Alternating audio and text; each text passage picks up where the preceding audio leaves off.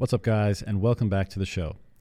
Before we get started, I'd just like to express my thanks and gratitude to the sponsors which support this podcast. I'm very selective with regards to the brands I work with and will only ever work with those which I would use myself.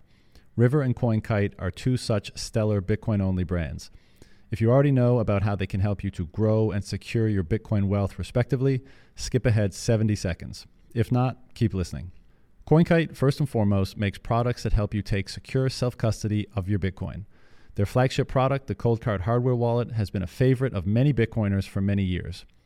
Reservations are also now open for the Cold Card Q1, which takes all the awesome features of the MK4 and adds a full QWERTY keyboard, QR code scanner, large LCD screen, battery power, and a ton more. If you've been waiting to get your Bitcoin off exchanges or are looking to migrate to a multi-sig solution, CoinKite has you covered. Beyond that, there's a ton of other goodies available at their store for using, gifting, and generally adorning your home or office with more awesome Bitcoin stuff. My personal favorite being the Block Clock series. Check it all out at coinkite.com. River is the place to build your Bitcoin wealth in the US. You can take the emotion out of Bitcoin accumulation by setting up a regular dollar cost average purchase with zero fees. You can buy lump sums, and you can even buy your own mining rigs and have them take care of all the hassles as you watch the sat stream in. For the developers and entrepreneurs out there, be sure to check out River's Lightning service, which allows for Lightning payments to be built into applications without having to run any Lightning infrastructure yourself. River has a brilliant, principled, and committed team which has truly built a best-in-class solution for growing and managing your Bitcoin wealth. Learn more about them at river.com today. Let's do it. Jason, welcome to the show. Thanks for making the time today. I'm really looking forward to the discussion. So how about you get us started with a little bit of intro about yourself and your background, what you're up to, and we'll take it from there. Sure. So I'm Jason Wrich, owner-operator of Wrich Ranches, grass-fed and grass-finished beef, and also registered Black Angus cattle. We're one of the founding members of the Beef Initiative. Slim, myself, JP Valdez, and Cole Bolton started that about a year and a half ago now. That's probably what's launched us into kind of celebrity mode as far as in the beef, cattle, and regenerative ag, as well as sovereign food, sovereign money space. So that's been fantastic. I was born and raised in Hotchkiss, Colorado, which is about 15 miles from where we currently live, where our ranch is now. Did 4 years in the Marine Corps, came back and went to work in the coal mines, worked underground in the coal mines for 15 years. Wow. And then I've been ranching full-time for about 8 years, but I've been managing the property that we're on, my mother-in-law's ranch, for 15 years. And so, when we shut the coal mine down, my wife and I decided, kind of together, more or less me saying, I'd like to ranch full time. And we've been selling direct to consumer for pretty much all 8 of those years that I've been ranching full time. Wow. Well, it's hard to pick a place to start with that kind of a background. Maybe just to fill out the background, I know Bitcoin, like, when did Bitcoin enter the picture for you, and how has that influenced things, if at all? Right. So one of my wife's cousins, her husband works in the Bay Area financial, and he actually orange pilled me 2017. It's when he first told me, it's like, do you know anything about Bitcoin? I'm doing a deep dive in it. One of the companies we work with is looking at investing in it and in some of its infrastructure. And so at that time, I kind of just pass it off as, Harry Potter money, magic money. But then that started me down the rabbit hole. And so I started reading and researching. And the interesting thing and similarity between cattle ranching and Bitcoin is we're very independent. We're all about self-sovereignty. And we have these very similar goals and ideals. And so that was the thing that really made me take a deeper dive and a deeper look into it. And that was about 2019 when I bought my first exposure to Bitcoin, which was through my 401k or my IRA, and I bought some Grayscale stock. And at that time, it was going berserk. And so I bought a little more. And then I thought, you know what? I need to take it to the next step and buy some and hold it myself. And so I bought a little bit. And at that time is when I started accepting Bitcoin for beef, which for me has been the best way for me to acquire more Bitcoin, because not only does it cater to a certain kind of clientele, which we support each other with our goals and ideals, but it also allows me to have that peer-to-peer transaction, so you're completely independent of the system. And so we've been accepting Bitcoin for beef since 2019, and I don't know, I would say probably 10% of my customers pay in Bitcoin. Wow. It's interesting that a lot of the hardcore Bitcoiners will still pay in fiat in lieu of transacting in Bitcoin. But more and more of them are transacting in Bitcoin. And that's partly because I'm ribbing them and just completely giving them a hard time about, like, you preach this circular economy and adoption and hyper Bitcoinization. It's time to put your money where your mouth is. And that's really how we ran our business. Our goal is to build soil health and soil fertility. And we just happen to use cattle as a land tool to help us reach those goals. And so much like Bitcoin, as far as sovereign independence, completely, unalienable, unregulable. It's one of those things where it's better than what everything else that I see around. And I'm really banking on it being our lifeboat with what we're looking at as far as the financial crisis. Yeah. What is the reason that some of the Bitcoiners that continue to pay in fiat give you for not using Bitcoin? Because they don't want to spend any Bitcoin, and I. But is that because of tax considerations, or they don't, because if you have excess fiat, that could just as easily be Bitcoin. So the whole I don't want it to affect my stack doesn't make that much sense, right? Because it's the same, right? You either that fiat is beef or it's Bitcoin, so is it a tax consideration oftentimes? No, and that's the interesting thing with a peer-to-peer transaction is it doesn't have tax implications, and people using Strike, you know what I mean? And I wouldn't have tax implications unless I rolled it over into fiat. And so one of those things is I just continue to stack and put it in cold storage, as my rainy day fund. And then things that I know that I enjoy that I can buy with Bitcoin that I choose to spend and buy in Bitcoin whenever the opportunity arises. So I don't think it's that. Honestly, I think there's just a lot of LARPing. That's one thing that I found, because for ranchers or even just rural folks, we put our money where our mouth is. We prove through actions who we actually are and what we actually stand for. And what I found is there aren't a lot, but there's more than I ever realized, people who just talk the talk and don't walk the walk in the Bitcoin space. And I've never been known to candy coat my conversation. And so oftentimes I'll just call them out. I'm like, well, let's talk about it. Why are you so strong into Bitcoin? And why do you share all of this stuff on social media? When the reality is, it's just gives you something to talk about. Because if you can't transact with me in Bitcoin, someone who is a Bitcoin maximalist, or whatever, the title is, because that's really who I am. And that's what I believe in. The only way that you're going to get a mass adoption is if you expose as many people to it as you can.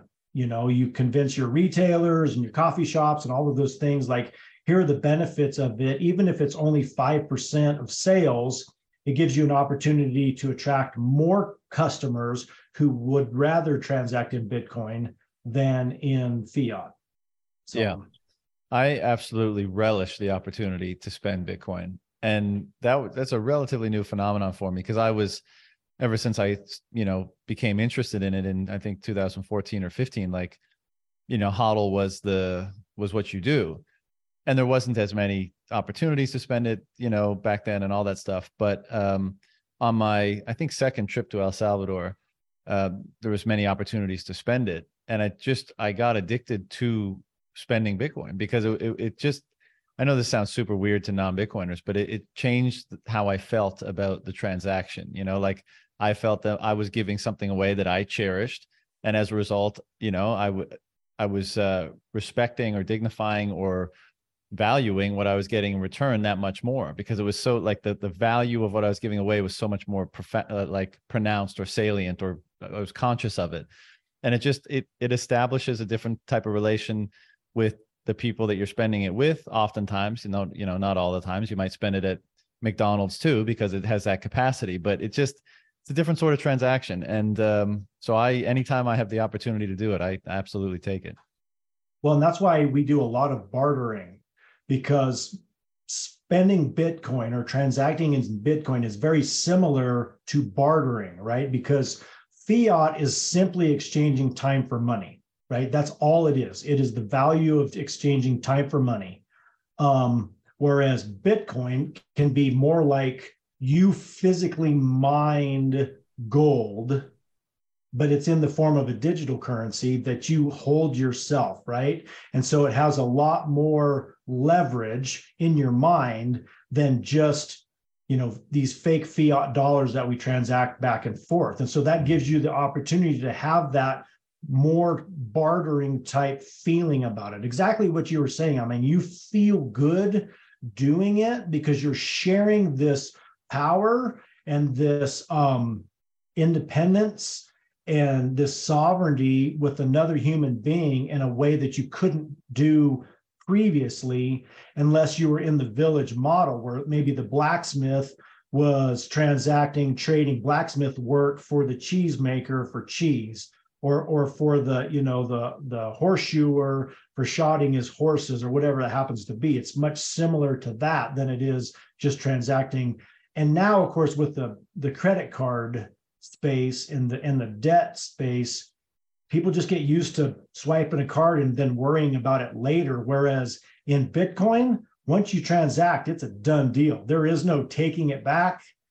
So you really have to know that whatever it is that you want to buy is worth the transaction. Mm-hmm.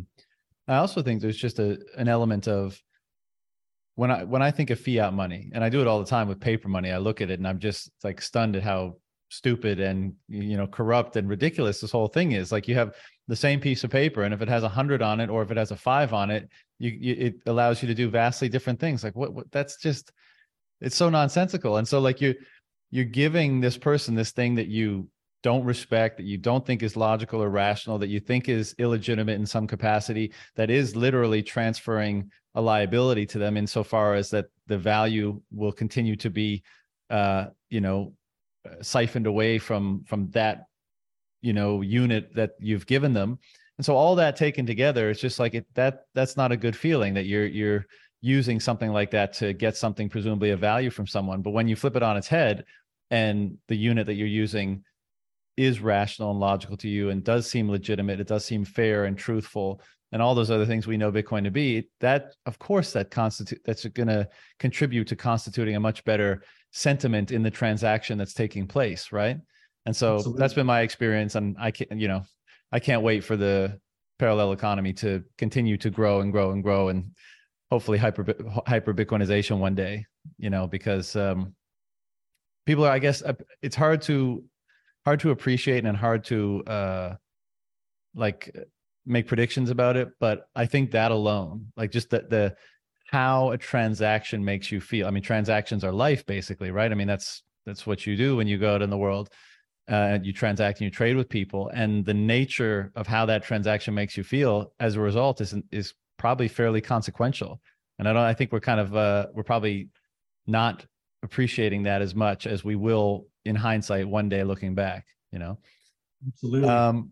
What this one of the questions I often ask people is kind of what underlying philosophical or principles or values were stewing beneath the surface to allow for the various connecting of dots that ultimately led to Bitcoin. You said you spent 4 years in the Marine Corps, and then you went on to coal mining. I'd love to dig into a couple elements of both, but just like were you critical of, broadly speaking, the system before? Did you think, freedom was in short supply? Were these sorts of things were you thinking about them back then, or was there a time when your thinking kind of shifted and that's what ultimately allowed you to be kind of open to an idea like Bitcoin or seeing the value in something like Bitcoin?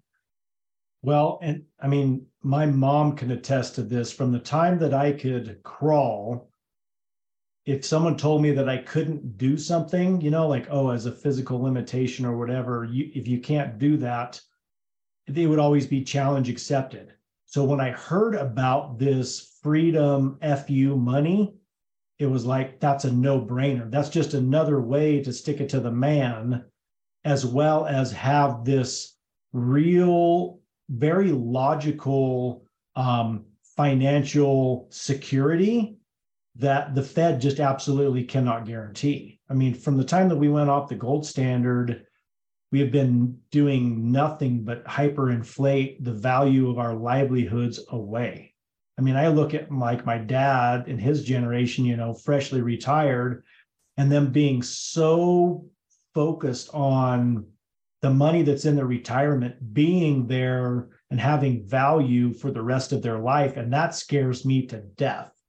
So Bitcoin is an opportunity to have essentially a parallel system to be able to not only hold as wealth as it continues to increase in value, but also a way of transactional wealth that you can easily transact across countries, continents, nearly instantly.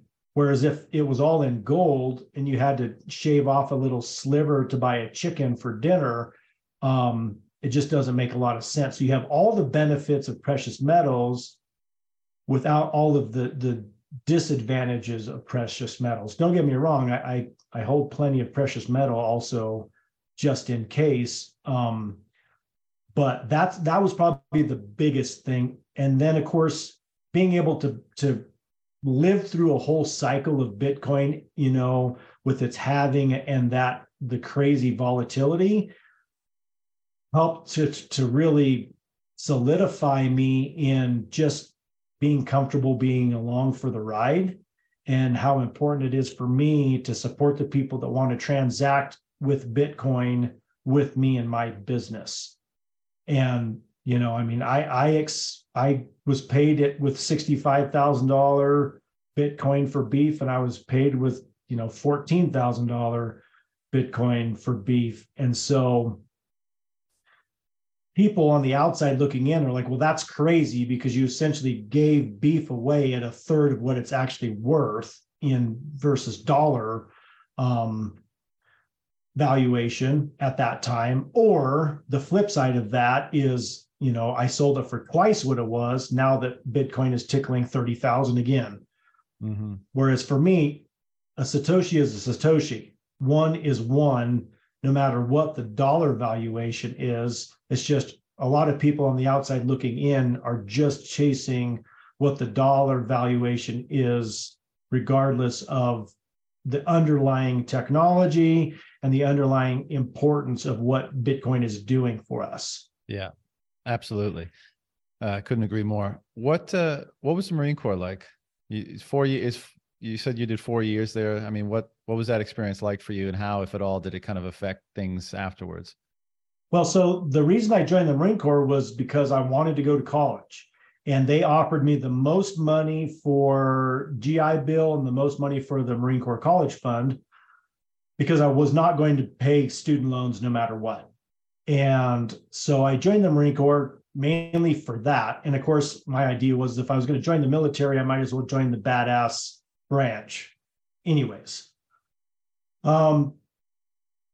Because, the title of Marine is unlike any other service. Every other service was, I was in the Army, or I was in the Air Force, or I was in the Navy. Whereas, the Marines are like, I am a Marine. I am a former Marine. So it was great. Honestly, I mean, there were a lot of young people that weren't prepared for the mental stress of boot camp and some of the schoolings that we did. But for me, I had family members that were military, and I had a pretty good idea what I was going to be expecting. So I was mentally prepared for it. Plus, I mean, I was a high school wrestler, And so as far as pushing yourself physically and mentally past the point of where you think you could go, I was used to it already.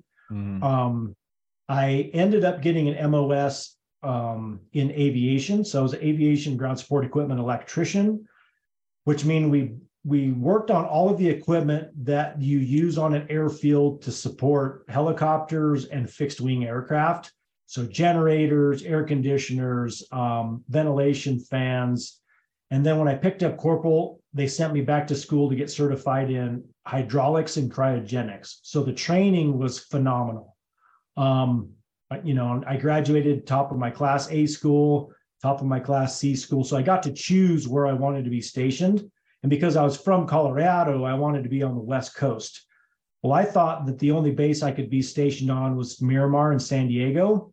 What I didn't realize is there was a small detachment in the middle of the Mojave Desert in 29 Palms. So that's actually where I spent the 2.5 years of my active duty after school, was stationed in the middle of the Mojave Desert, 29 Palms.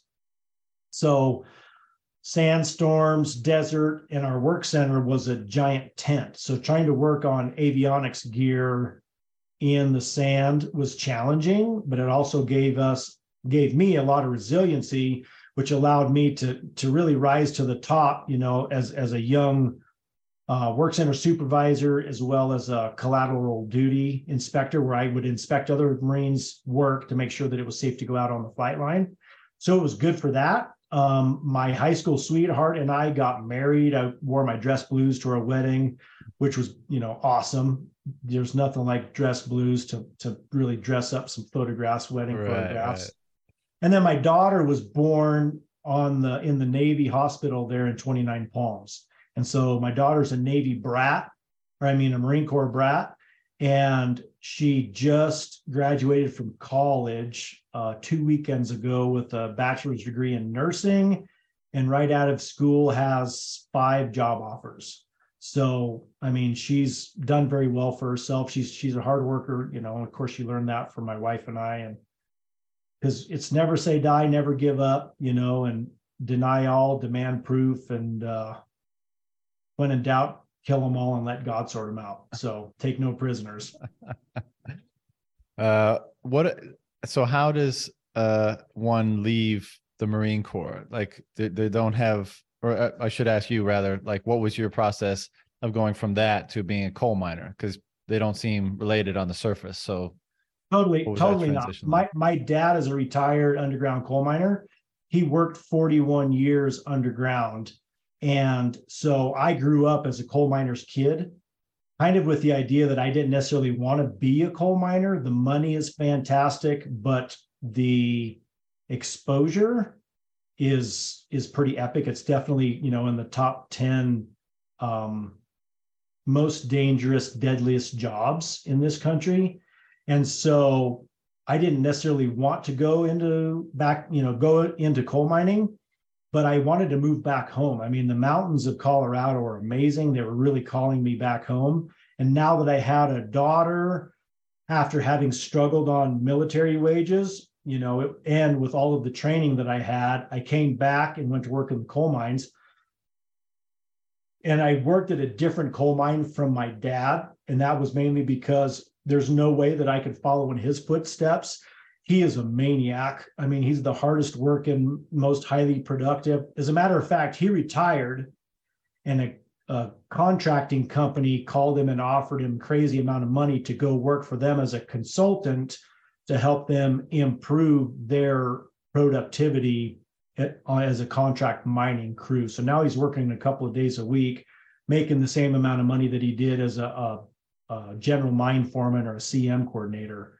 And so I came back home, went to work in the coal mines, and actually just under a year I had worked in the coal mine. My middle brother was involved in a car wreck and was killed. And so the coal mine gave me a week off, bereavement leave. And then I went back to work. And 2 weeks to the day, to the hour, I allowed myself to get in a bad situation and got crushed between a piece of equipment and a trailer and broke both of my legs. And so I spent 6 months in a wheelchair. I have a rod in one leg with 4 screws and 3 screws in the other ankle. And at that time, my surgeon and the work comp lawyer said, you'll never have to work another day in your life. These injuries are extreme. You'll be able to, draw whatever, kind of government support. And at that time, I said, the only way that I'm going to do that is if I can come and work in one of your guys' offices and make the same amount of money that I made in the coal mine, because I am not one of those people that milks the system. If I can physically go back to work, I will go back to work. And so I did. I went back to work and worked another 14 years. And that the surgeon said if I went back to work, that more than likely my ankle joint wouldn't even last a year, because as an underground coal miner, you're carrying like 40 pounds of gear on your belt, self-rescuer, cap lamp, battery, and hand tools. And then as a mechanic, you have even more tools than that.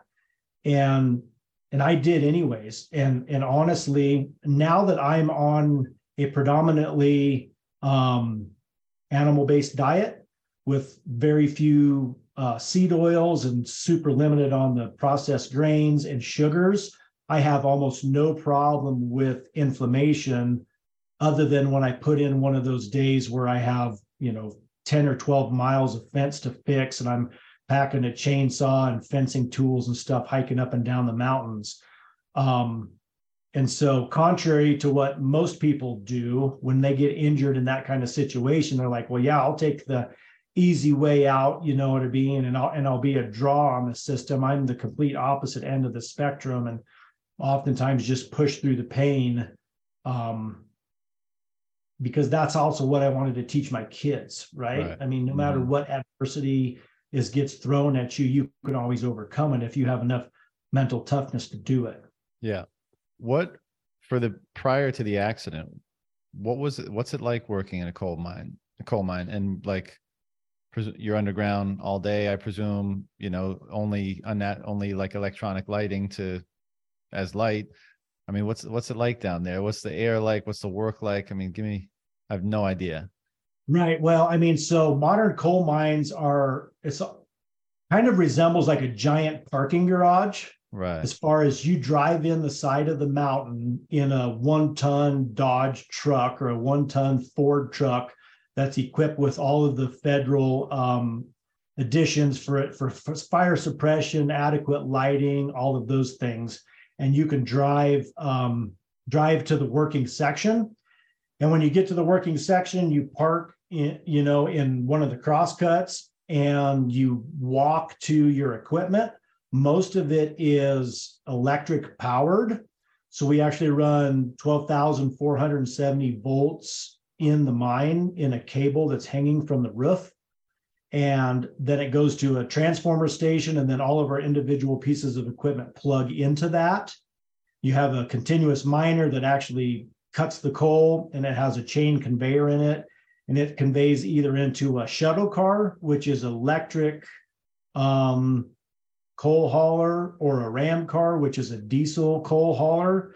And then after you mine, let's say a 40-foot deep by 12-foot wide block of coal, you back one machine out, you take another machine in there called a roof bolter, and you actually drill holes in the rock roof and use resin grouted rebar bolts. They look like a piece of rebar with the head on them.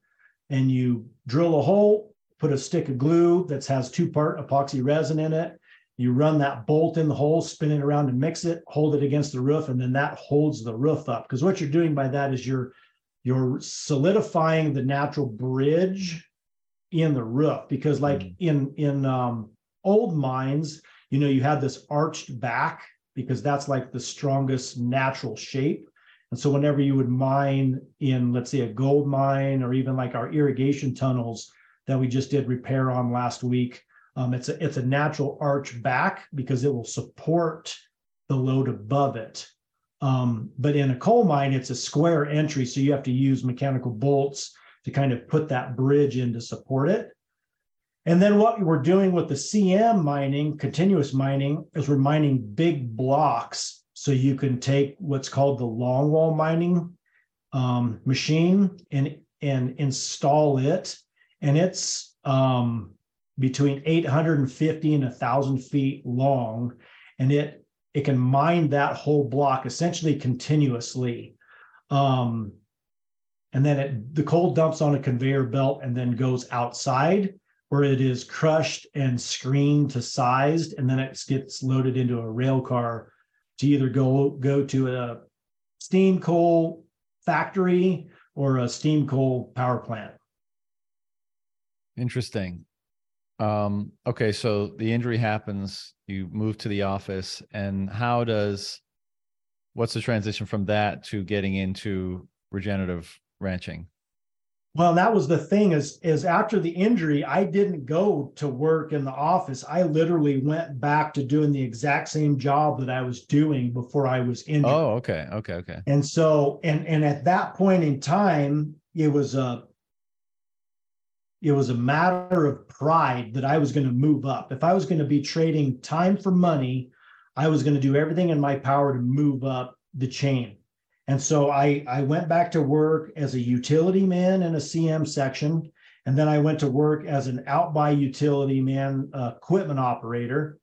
And then from there, I went to the longwall and I worked on the longwall, because that's really the money-making crew and section, because you can literally mine 1,000 to 1,200 tons an hour on that piece of equipment. And so if you're mining at your quota, you're making, $100,000 a day. Or you mean per the mine shift. is making that? The mine is making that on that piece of equipment. From there, I went and actually transferred to another mine. I quit, went to work for another mine, and became a mine electrician, a federally licensed mine electrician. And then a year after that, I went and got my mine foreman papers, my dust certification, my first responder, every certification that I could get. And then I ended up going back to the previous mine for a weekend job, because my wife was going to go back to work to become a nurse, going to go back to school to become a nurse. So I could work on the weekends, watch my kids during the week while she was in school. And it wasn't long after that I was promoted to a foreman of a CM crew. Then I was promoted to a maintenance foreman, and then I was promoted to a shift superintendent. So for the last 5.5 years that coal mine was open, I was a shift superintendent in my late 20s, early 30s, which is one of the youngest shift superintendents in the industry.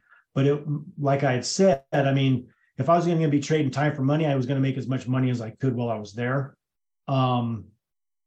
And I have a knack for communication and finding out what motivates people. And so it's one of those things where some guys have to be yelled at. Some guys have to be coddled. Some guys just have to be told, you do a good job. And some guys, no matter what you do, they only have one speed, and that's the most you're ever going to get out of them. So put them at a job that they can be successful at that speed. And so oftentimes I would inherit all of the problem children that the other foremen or shifts couldn't deal with, because their bosses were a lot of old timers that they were raised that the only way that you get respect is out of fear. So you're constantly yelling at your guys, and belittling them and all of that stuff. Well, the younger generation absolutely don't respond to that. And so I would get these, young guys that were studs. They just had been treated bad. So you treat them good and you find out what they want to do, and you help them get there. So then we were setting records on footage and tonnage and safety records and all of those things. And we could work together in a way. And those guys trusted me enough that there's a handful of them that I could call them today and say, I have a body I need to get rid of. They would come and help me. That's because it's very similar to the military. Because you are relying on the guy to your left and your right to do their job right, to make sure that you're going to be safe. because we dealt with water inundation, we dealt with methane gas, we dealt with coal dust. Coal is flammable and coal dust is explosive. And so if you're not doing your job correctly, you can blow the mine up and kill everyone that's in it. And so it's super important that everybody is on the same page and communicating, looking out for one another, much like the military. Yeah, I bet. So how did that lead into the regenerative ranching stuff, leaving the coal industry and moving into farming, basically? Right. So, I married my high school sweetheart, and her folks had a cattle ranch.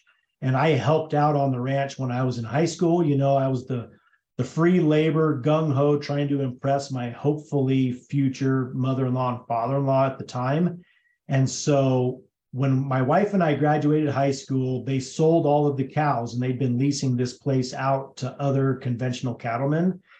And it had been getting more and more and more degraded every year.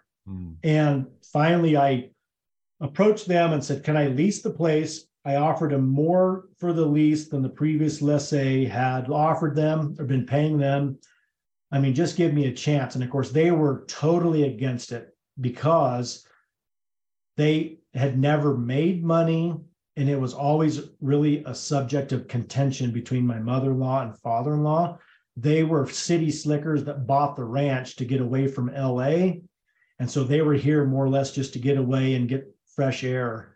And they had been educated as far as how to manage it by the local land grant university extension, just to do conventionally and spread synthetic fertilizer and continuously graze and just what's got us in the situation we are kind of in agriculture across this country.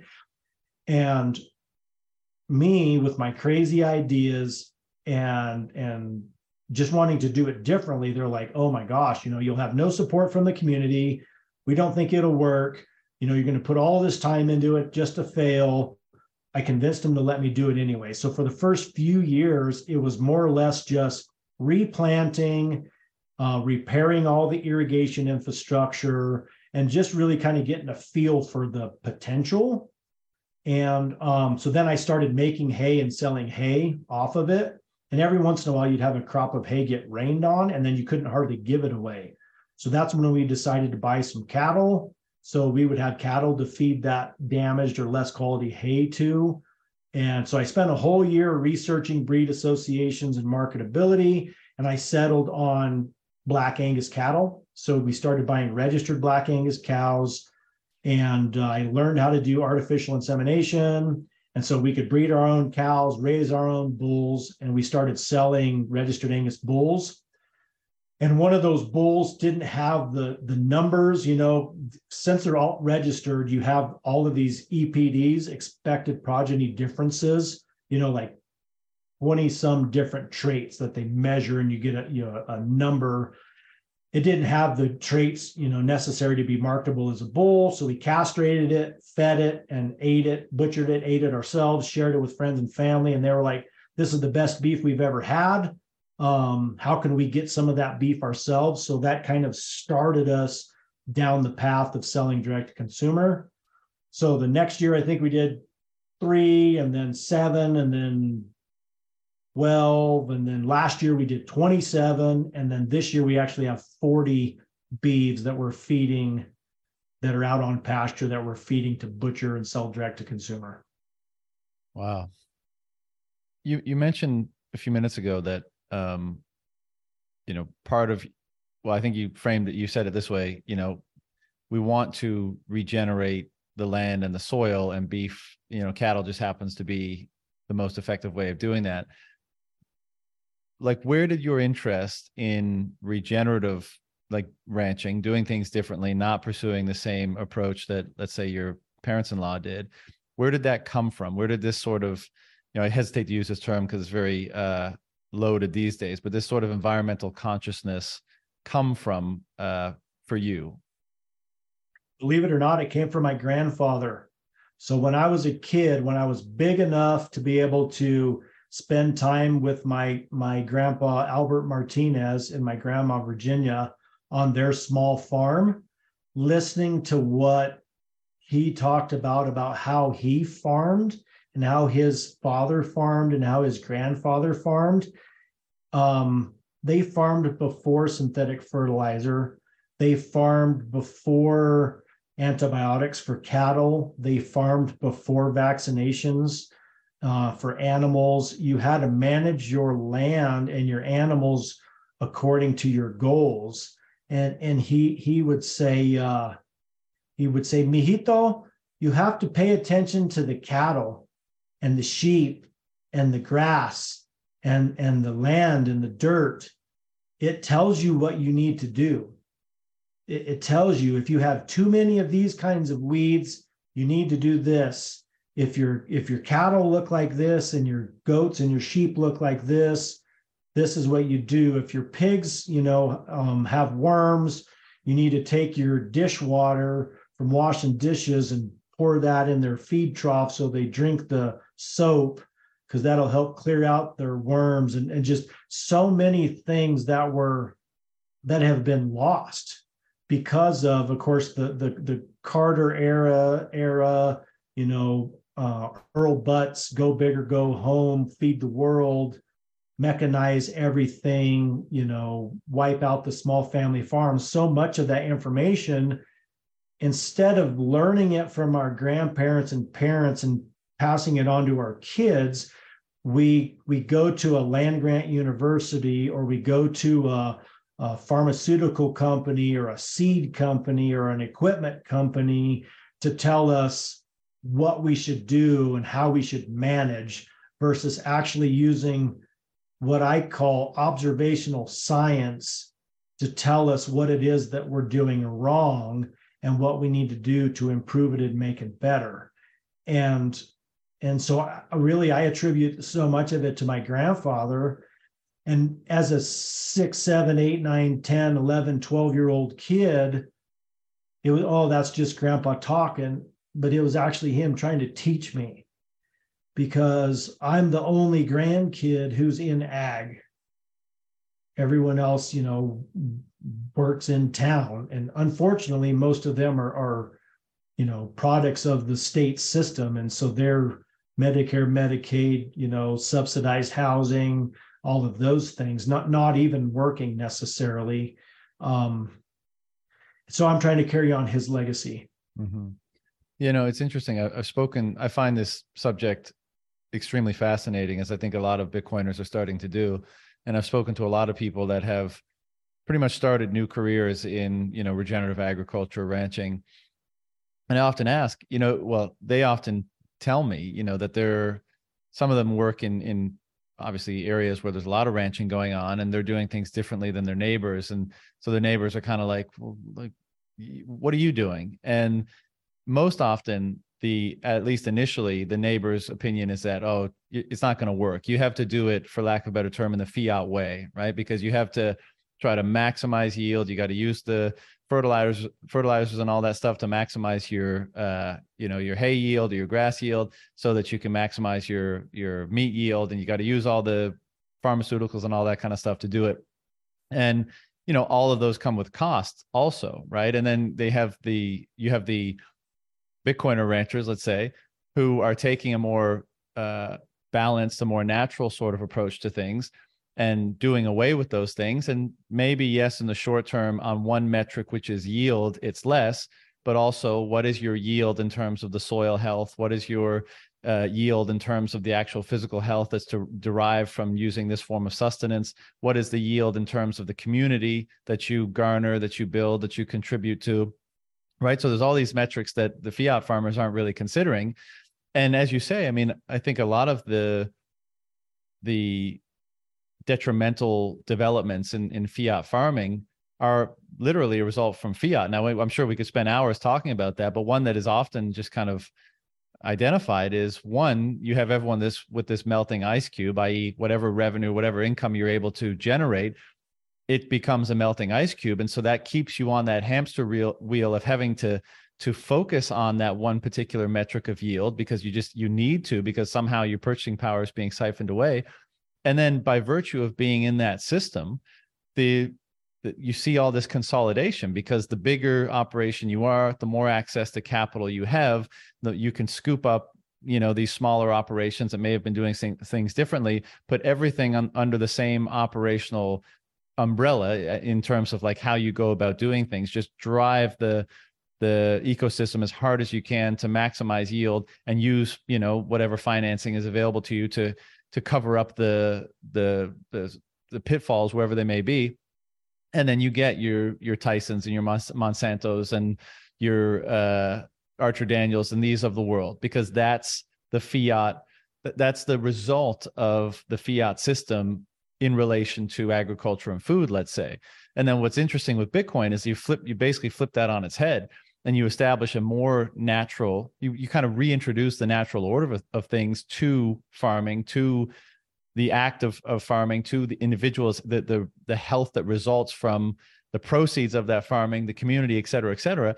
And it's so evident that it's a superior approach on pretty much every metric. And again, we could probably spend a long time talking about what those metrics might be, but what has been your experience in doing things differently? I'm sure people have taken note. What's that been like for you? Well, that's an interesting observation as far as the neighbors looking at you like, what in the hell are you doing? The interesting thing for us, what I found is by year 2 of not using any synthetic fertilizer, our hay yield is the same or better than the neighbors that continue to apply synthetic fertilizer every year. But that's because synthetic fertilizer kills all the soil microbes, beneficial bacteria, mycorrhizae. It actually changes the pH in the soil enough, because all it's doing is feeding the plants. It's actually killing all of the bugs in the soil, which are doing the same thing that synthetic fertilizer is doing, but they're actually mining it from the soil and from the biomass that's left in the soil. But yeah, I mean, I still have neighbors who look down their nose at what we're doing, like all of this electric fence that we string out and moving cows every 1 to 3 days and all of, just on and on and on and on. And also say the only way that you could raise good beef is if you feed it grain. Whereas for us, we are a grass fed and finished, no grain ever, no byproducts ever. But the eating experience is much better.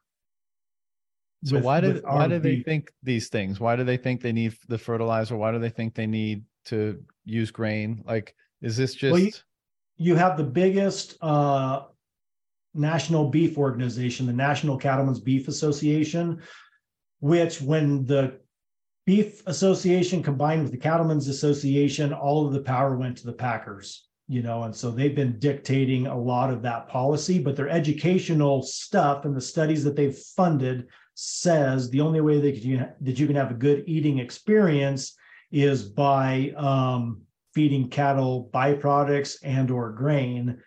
And the only way to get there is to use synthetic fertilizers to be able to raise enough feed to have high enough yield that you'll be able to do that. The other thing too is people can get subsidies or paybacks on their commodity crops. They can buy insurance that's subsidized through the USDA. Whereas for me, just raising forage, just raising grass, there aren't any programs for that as far as subsidies or insurance. Right. They just started one for straight alfalfa. So the alfalfa farmers that, would have poorer yields, you can buy insurance on that. The other thing too, is there isn't any insurance through the USDA specifically for cattle loss, just across the board. So your management practices need to be as such to where you keep your herd health up. And because we are no antibiotics, no hormones, and this year we're actually doing no vaccinations at all.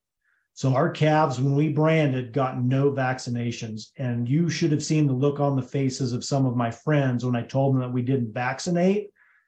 They couldn't imagine it. They are talking like, well, what happened when all of your calves die because they get sick. And I tell them, well, what that means is our practices have to be as such that we don't allow them to get sick. Like, we will never graze pastures so short that they're ingesting their own poop and pee and dirt, because a lot of the bugs live in the dirt that causes problems.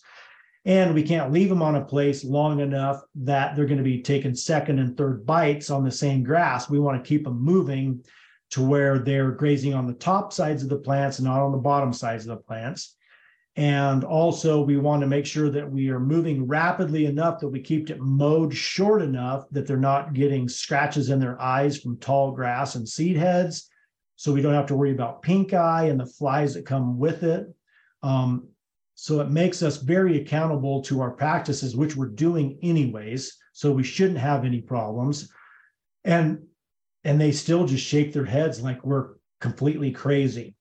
The great thing about that is our customers want that. They are supporting us for our land management and our animal management practices, and they are willing to pay for it. And so, I call them all my customer partners, because without my good customers, I wouldn't be in business. And that's what really drives me to get up in the morning and continue to do the best that I can do every day, so all of our cattle have a good day until the last day. And that's the only bad day they'll ever have. What was the reason for waiting until this year to institute a policy like that, like the no vaccination policy? We wanted to make sure that our herd health was strong enough and that we had not brought in any new cattle. Like, we had not bought any fresh cattle that wouldn't already have the herd immunity that our herd currently has. So I actually took on some cows to, babysit for a friend of mine. He sold his farm on the Front Range and needed a place for his 12 cows to go. And so I offered to bring them in. And so they've been with my herd for a little over a year now. So now everybody's completely commingled. They've shared all of their bugs back and forth. So we shouldn't have any problems with exposure from any new cattle. Is part of the reason why, again, I'm sure there's a lot of lovely people out there, but the fiat approach to ranching, let's say, is part of the reason why you get these sort of surprised reactions from people, and equally part of the reason that allows you to go about things this way is because of that direct to consumer relationship, because you cut out the middleman, because you get to, so let's say your costs are a little bit higher. Maybe it's your time, maybe it's some other input, but you're able to make that up via your direct to consumer relationship. And most of them are just sending it off to packing companies. And therefore, there's a huge middleman cost. Absolutely. And the other thing too, that I've found, because I've tried to get quite a few of my friends that are conventional cattlemen. I've tried to convince them to save a few heifers or a few steers to market direct to consumer, because there is enough market to be able to do that, just so they can see the profitability difference between selling commodity weaned calves in the fall versus butchering 2-year-olds the following fall. And what I'm finding is so many of them rely on Medicare, Medicaid for their health benefits, that they are captured in this poverty, because if they actually made any more money, they would have to buy private health insurance. And so they want to be in this below poverty profitability, because they say they couldn't afford to make any more money. But then they complain about the cattle markets and the cost of equipment and the cost of fuel and all of these things, but they aren't willing to do anything about it, which is, again, that's another change of state of mind, which that's the hardest thing to change, is your thought process. But yeah, a lot of them are completely comfortable with what they're doing, and they don't want to do any more work to do something different, because direct to consumer takes a ton more time than just loading your calves on a tractor trailer in the fall and sending them to a feedlot somewhere in the Midwest. Mm-hmm. Yeah. I mean, you say that stuff, man. And it's like, it's crazy how perverse the decision-making has become because of all these weird fiat regulatory incentive, the false incentive structures that have been erected so that people are making decisions like that based on insurance costs and whatever bracket you find yourself in and all that kind of stuff. It's so, it's so crazy. Like the metric should be many of the things we mentioned earlier, like the health of the land, the health of the animal, the health of the individuals consuming that, the lifestyle that's created, the principles in which, those actions and behaviors are constituted, all that kind of stuff. Like that should be what you consider. Those are the important things, not how do I game the system so I can like find the sweet spot between, how much I work, how much I get given and minimize the work involved. It's just, I mean, it's so emblematic of how the base layer screws up so many things ultimately. The problem in the base layer just manifests in so many other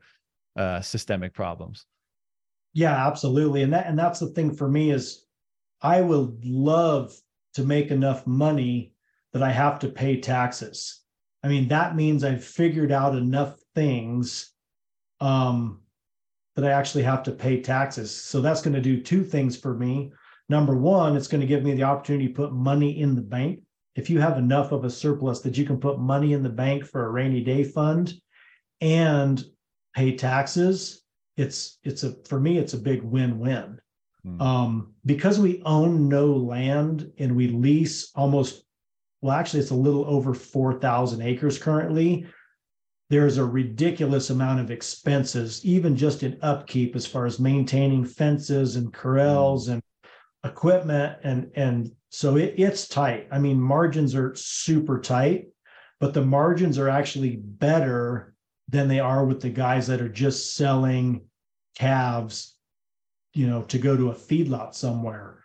And that's what I try to tell everyone is like, just try and feed 5 and sell them direct to consumer and take that additional $500 a head and take your family on vacation.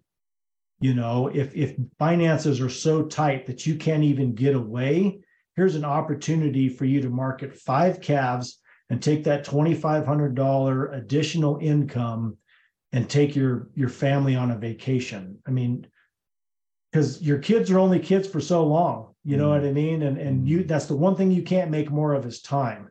So you have to be willing to take the time to enjoy your family when they're young, versus, just working your whole life away. Yeah.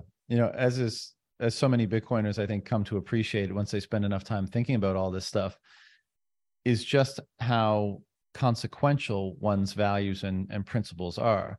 And of course, it's been my observation that the more time people spend in Bitcoin, the more they think about those values and the more they kind of get rearranged or reordered.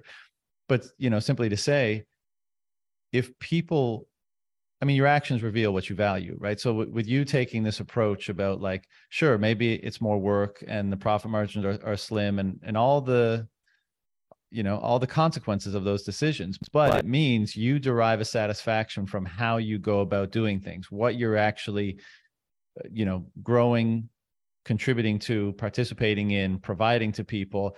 And that satisfaction as, a return, let's say, as a type of yield, for most people doesn't seem to be part of the equation, right? The yield is purely dollars and cents, bank account zeros, that's it. And whatever optimizes that is like in their own mind good, regardless of values and principles and other downstream consequences and all that kind of stuff. And what I really love about this space, and there's obvious exceptions, but as a general rule, it seems to be, from my observations, is that this crowd of people, the Bitcoiners, are valuing values and principles more than your average person. And as a result, they're acting in accord with them. And when they do so, and the returns that accrue as a result, that is a type of yield that factors into the worthwhileness of doing any given thing. And, what it seems to be producing is, well, noble, truthful, kind of cohering with natural order principles in whatever domain of action or enterprise they seem to be pursuing. And, I think it's great. And I think what's really great is that if we're right about this Bitcoin thing, I think doing things that way will ultimately become the dominant incentive. Because right now it's not, right? And we talk about these fiat incentives, and it causes this kind of perversion in people's minds, or at the very least, it causes a tension between, well, do I do what maximizes my fiat yield, or I do what maximizes my moral or ethical yield, to put it in those terms? And there's a tension there. And oftentimes you have to go with the former because you have needs and you have a family and you have all that kind of stuff. But it seems to me that, if Bitcoin continues to do what we expect it to do and become, ascend to that role that we hope for it, I feel like doing things in line with true right and good principles will actually become the things that are incentivized the most. And then you get the best of both worlds. Then you get prosperity, comfort, optionality, convenience with a moral and ethical and principled and value-based grounding and orientation. And, what would be the outcome of that? I mean, we can only, speculate, hope, and enthusiastically anticipate, Well, and that's the thing for me. Everything that I do is based on the soil, right? And so a lot of times it takes more time. I almost always get less yield because I refuse to graze it so short that it's going to hurt it. But the land is the legacy that we leave behind, that someone else can prove that we did the work. The amount of money in our bank account, once you're gone, matters nothing to no one. No one ever brags about, my dad left me $1 million or whatever, because before you can say, holy cow, it's gone, right? But the quality of the soil, the improved soil, the resiliency of the plants, that's something that will last for generations as long as someone is around to enjoy it. So there's a sign, with our logo hanging at the end of our driveway, and people can come and see what it is that we're doing, why we're doing it, and the improvements that we continue to make every day. You were talking about the priorities of Bitcoiners, and the decisions that they make. It goes back to biblical times when you had, the people selling, trinkets in the church, what I mean, offerings to offer up to their God and all of those things. And you look at what their priorities were, capitalizing on the fears of the churchgoers versus, just doing the Lord's work. And that's the thing for me, is every single day I am doing my best to make the world a better place for the next generation, because we can only control so much, and we have to be the change that we want to see. It's really easy for people to LARP, and sit down at the computer and write reports and stuff about grazable acres and tillable acres and animal impact and all of that stuff. But the people that actually go out and get their hands dirty and stick their neck out and sweat all day actually doing it, those of us doing it are what's really going to make a difference. And then my customers who may not have the opportunity to get out and do the real work, they're supporting me by buying meat from me that's produced a way that they're in alignment with their goals and their morals and what they feel is right and good. Mm-hmm. And that's the amazing thing with the Bitcoin space, like you were saying. I mean, when we truly take a step back and reevaluate our priorities, it makes it really easy for our health to be pretty high on that priority list. And if you're sourcing good, wholesome animal protein from people who take it very seriously, that are raising forages that are grown in good living soil, who are every year improving carbon sequestration, plant diversity, all of those things, that those plants mine those nutrients out of the soil.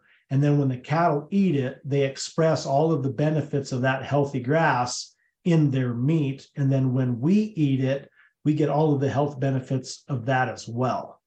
And that's, I mean, I spend some time talking to people and maybe cooling their jets on what their goals are.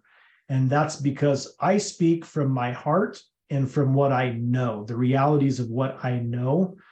And I know that there are very few people that have, number one, either deep enough pockets, or number two, have a strong enough backbone to literally be on the verge of financial ruin to see their regenerative farming and ranching goals to fruition. Mm-hmm. Typically in this space, because where we are, we have this drought cycle that happens about every 5 years. And so you'll have a new landowner come in with big ideas, spend all of their cash reserves fixing fence, building a big fancy barn and building big fancy pens and corrals, spend all their money buying, a bunch of cows. And then by the time the next drought cycle comes around, they can't raise enough hay to feed their cattle. And then they don't have enough calves because they had to sell cows to service their debt. And so then they lose the whole thing, either back to the bank or to whomever the landowner was that owner carried it for them. In my 44 years of life, in about 30 years of involvement in the neighborhood, as far as farming and ranching, it has happened countless amounts of times. Whereas for us, it's completely bootstrapped. This is a cash and carry operation. There is no venture capital. There's no family money. There's no investors. I mean, nothing. It's just a lot of hard work and a little innovation and a lot of mistakes along the way. And that's the thing for me is I'm kind of throwing around the idea of maybe doing some classes or some education-based hands-on learning to help people truly understand the physical toll it takes, the mental, emotional toll it takes, and then also just share the numbers of the business, because I would love to have 1,000 more operations just like ours all over the West, because it builds this security and this resiliency that we don't currently have with the system, with these 10,000 to 50,000, 100,000 head feedlots and these huge multinational processing facilities. I would much rather have 1,070 cow outfits all over doing what we're doing, selling direct to consumer. Absolutely. When you're saying, healthy soil, healthy grass, healthy cow, healthy human, what it makes one think is like, I referred to the natural order a few times in this discussion already, but like, that's what it makes you think of, like integrated with the natural order of things, a virtuous cycle, right? Versus, again, the fiat system would almost, if it's not the complete opposite of that, it would seem to, like interrupt that integration at certain points, right? And so it actually unhealthy, whatever input, whether it's the soil, the grass, unhealthy animal, unhealthy individual, and ultimately unhealthy impact, broader scale on the environment, the planet, what have you, because it's it's lost that integration. It's detached from that natural order, and these are the results. And that's why there is kind of a virtue in natural order, because there's the result, the consequences of doing it properly or improperly are evident, and it's evident that one way is better and one way is worse. And what a funny thought, or not funny, but just actually kind of interesting, which I've never thought about it this way before. But when you were saying something about like, you want your grandkids or something to be proud of the work you did, like, wouldn't it be so cool in the future? Like, let's say two, young, teenagers are hanging out and one brings the other to their family ranch, And there's so much knowledge and appreciation for these practices, what is right, what is wrong, what it takes to actually build these things. Like, again, the principles and the virtues and the determination and all that adherence to those things, despite the work to actually create a certain outcome. Wouldn't it be cool if like one of them just picked up like a big handful of soil and could just look at the other one and say, your grandfather was a good man, not like he was a good rancher or this is a great soil, but by virtue of what he was holding in his hand and knowing how much work it would take to produce that, could look at the other and say he was a good man. The ethical component is right there in the soil. Wouldn't Absolutely. maybe we'll get there. Well, and that's the thing for me is what I'm finding is people are hungry for the knowledge, right? I mean, I was lucky enough to be gifted it from a master, from my grandfather, who had learned it from his father, who had learned it from his father. So for him to pour that in on me, I am just so lucky, and I want to share that with other people. And they are hungry for that knowledge, because you can't go on and do a Google search of, what's the best way to grow grass, because it'll give you how many tons of nitrogen and how many tons of phosphorus and how many tons of potassium to, apply per acre, and what varieties of grass grow best in your area and all of those things. It's not like, oh, well, you need to start with looking at the soil, mapping out a 3 foot by 3 foot and count how many species of grass are in there, what the density is, dig one of them up, look at what the length of roots on that grass are, what are the healthy ranges for that, take some soil, put it under a microscope, count how many nematodes, and there's so much more to it than what we've oversimplified it. Like, apply this kind of herbicide, this kind of pesticide at this rate, all of these things, and with no explanation of the repercussions. A good friend of mine who was a progressive cattle rancher, but he also had an orchard, died of cancer, and I am convinced that it was from all the sprays that they used in the orchard is what killed him. And on one of his properties, because I'm leasing all of his properties from his widow, there are these original metal Roundup cans. They're metal jugs. And he was one of the first farmers in our county to plant Roundup ready corn for silage. And that piece of land that he planted Roundup ready corn on and grew it for 25 years or 20 years, I'm still remediating it with crop rotations. And that's actually where I have some of my cows penned that I'm feeding hay that I brought in from another from another property, because Roundup ties up some of the nutrients in the soil. That's why it doesn't allow the weeds to grow. And then the corn has been genetically modified to not be impacted by that glyphosate. And so right now, pretty much the only thing that grows freely are noxious weeds.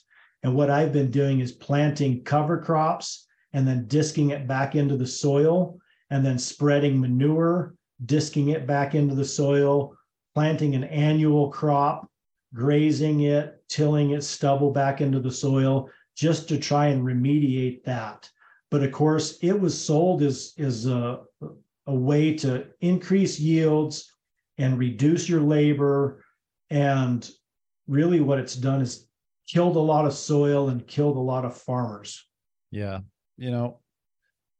At some point in the future, I mean, many do now, of course, but even more in the future, we're going to look back and just see the obvious folly of pursuing these approaches, and in a case like this, and in so many cases, it doesn't, not just farming, but of course, medicine and pharmaceuticals and finance and everything, the folly of identifying one particular metric and attempting to optimize for that, kind of regardless of the cost, and just seeing all the detrimental effects of doing that.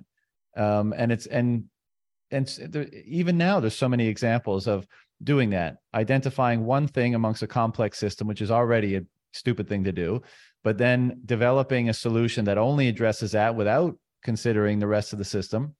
And then even if it were effective, which obviously the systems are typically too complex for that to be a sensible approach, but even that one intervention, 20 years later, they go, oh, actually, oops, yeah, this is doing way more harm than good. Whether it's Roundup, whether it's statins, and in the pharmaceutical field, whether it's QE in the financial field, like, or price stability, or all this kind of stuff. Like, it's just so common that it's, take one thing out of a complex system, think that if you fix that carbon and the climate change stuff, if you fix that, you're going to fix everything.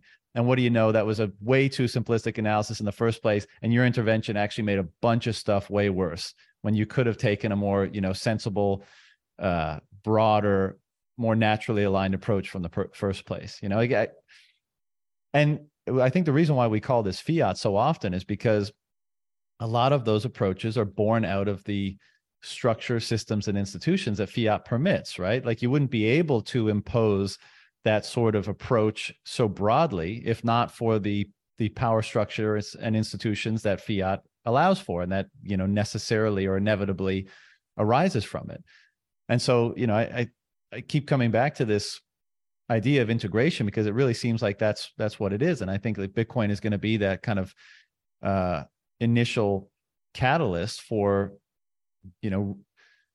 bringing us back to a more integrated and more natural order state. And I noticed on your website that I think part of your approach is so-called biodiversity, or biodiverse farming. And I'd love to ask you a bit about that, because I find it one of the things that intrigues me about what you do is not only like the physical aspect of it, how much proof of work basically there is in doing that, but also in how much you're probably how much more closely you come to observing the natural systems that you're out in.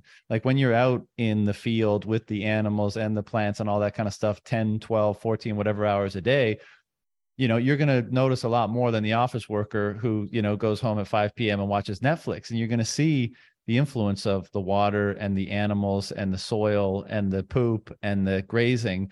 And does it, it must convey it must deliver a type of consciousness that's way more tuned in to the cycles that occur in nature. And my understanding of a biodiverse sort of approach is like recognizing that and saying, how can we, massage, shift, push, like steward this sort of system in a manner that's like maintains its natural order, consistency, or integrity, but also shifts it in a manner that optimizes it for flourishing, for our outcomes, for its outcomes, for the status of the animals that are within that ecosystem. So, could you shed some light on that, what that approach means to you? Absolutely. And just as a general rule, we all came from agrarian roots somewhere. It's not that far back, 1, 2, 3 generations, that we too had this innate nature of understanding what danger was, what felt good, what smelled good, whatever that happened to be. We knew that because we had to know that, because if we were going to eat meat and it smelled bad, we had to know whether it smelled bad. We didn't have to look at a label that said this is bad. And so in doing what I do, I allow all of my senses to be included in everything that I do. And so everything from sound, sight, smell, touch, taste.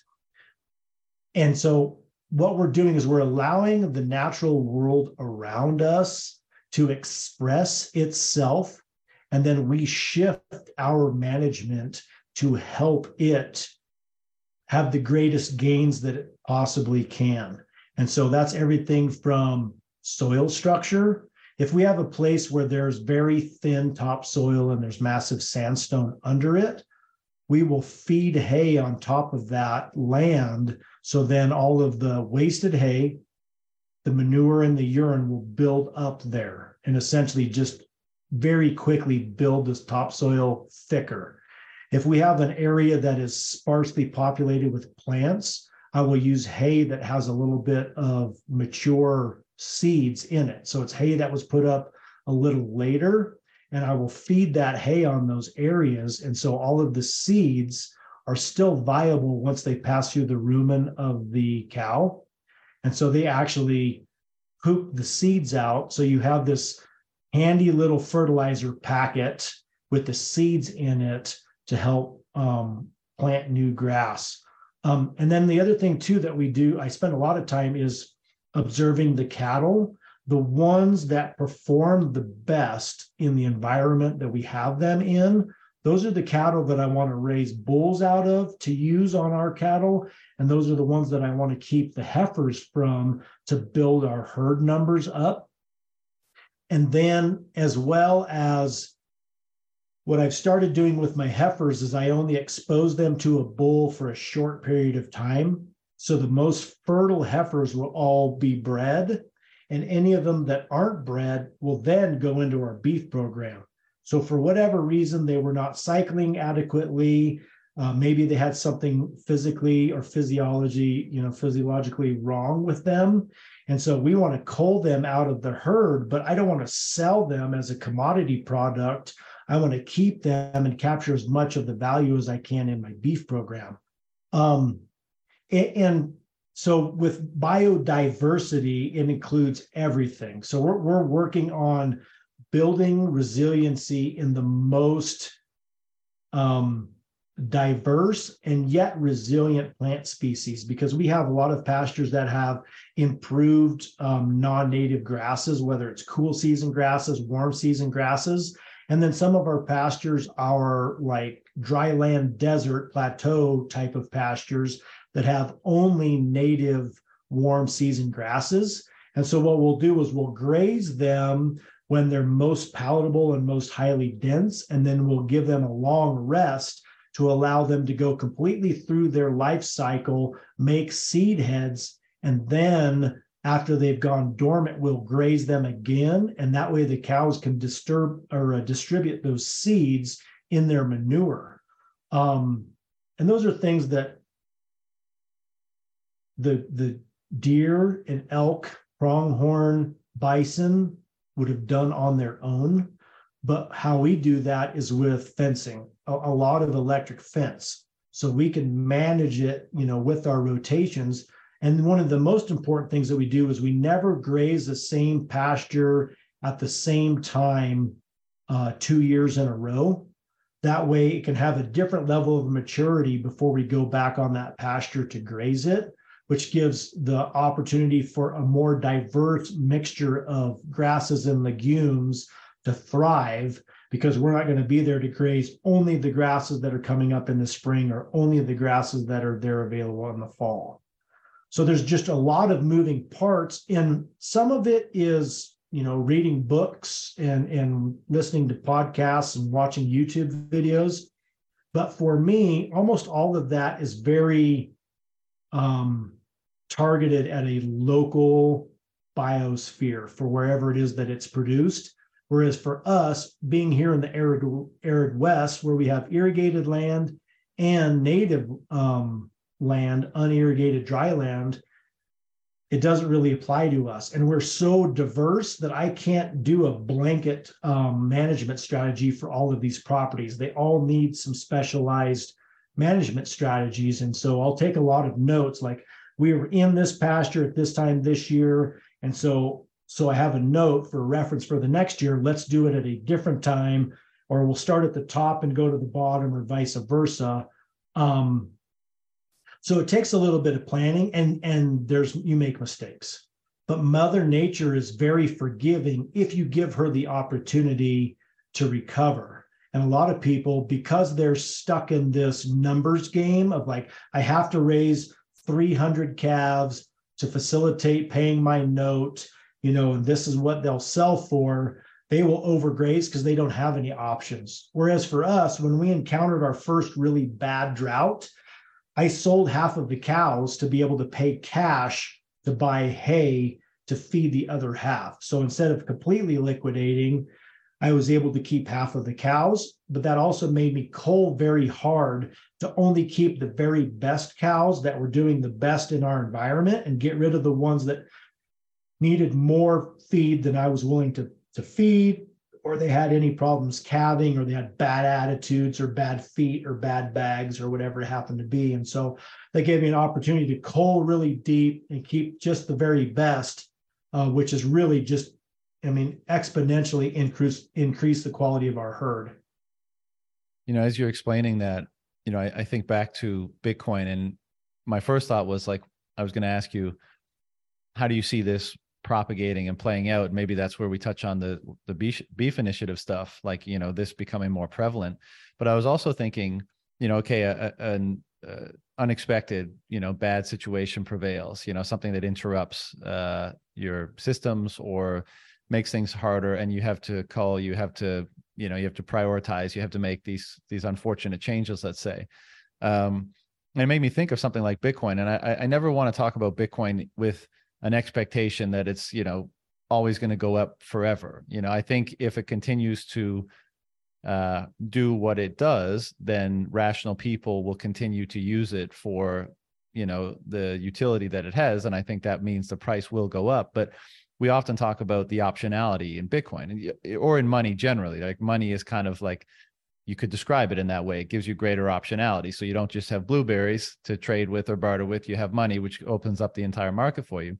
But also, of course, across time, not just across diverse uses. And, you know, you could easily see a case where if more and more, or the farmers, the ranchers that are using a money like Bitcoin, where it's not melting on them, where it's not being siphoned away, where it is presumably incrementally increasing, you know, in its purchasing power over the course of time, it gives you more options in how to deal with those situations, right? Because if you had a bigger war chest by virtue of taking 10% of your sales in Bitcoin over the last 5 years, then when an unexpected natural disaster, whatever event might befall your operation, you may have the flexibility to say, I'm not going to do the standard practice here because out of necessity. I have that much more optionality because I have my stored proceeds of my work in the past in this asset, and that'll allow me to take a different approach.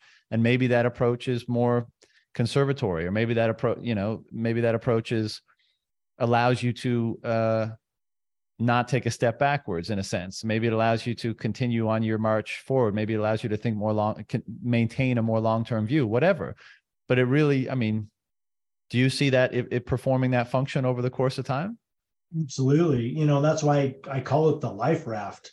You know, it's one of those things where I never want to have to sell any beef, or I mean Bitcoin, but it's always there. And no matter where, you know, USD versus Bitcoin is, you have this chunk, you know, that you can say is an investment that's value-wise is as good as gold, but as far as accessibility, it's way better. Whereas if you had a gold bar and you had to try and take it somewhere and get, you know, whatever notes or seashells or beads or whatever you're happening to be trading in, it would be much more difficult to do.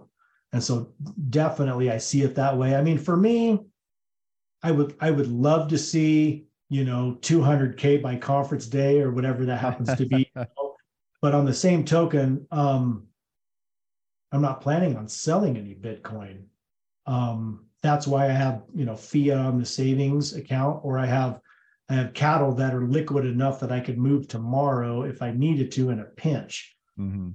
The fantastic thing with the direct to consumer market is, I think, in lieu of selling a bunch of cows to buy hay, I would butcher a bunch of cows and offer ground beef at a great discount, and maybe even offer a bigger discount for people paying in Bitcoin, with the idea of, instead of giving all that profitability to the packers, why don't I give that value to my great customers? Mm-hmm. You know, and that's one of those things moving forward. I hope we have a fantastic irrigation year happening this year. I mean, we have the biggest snowpack that we've ever had in record.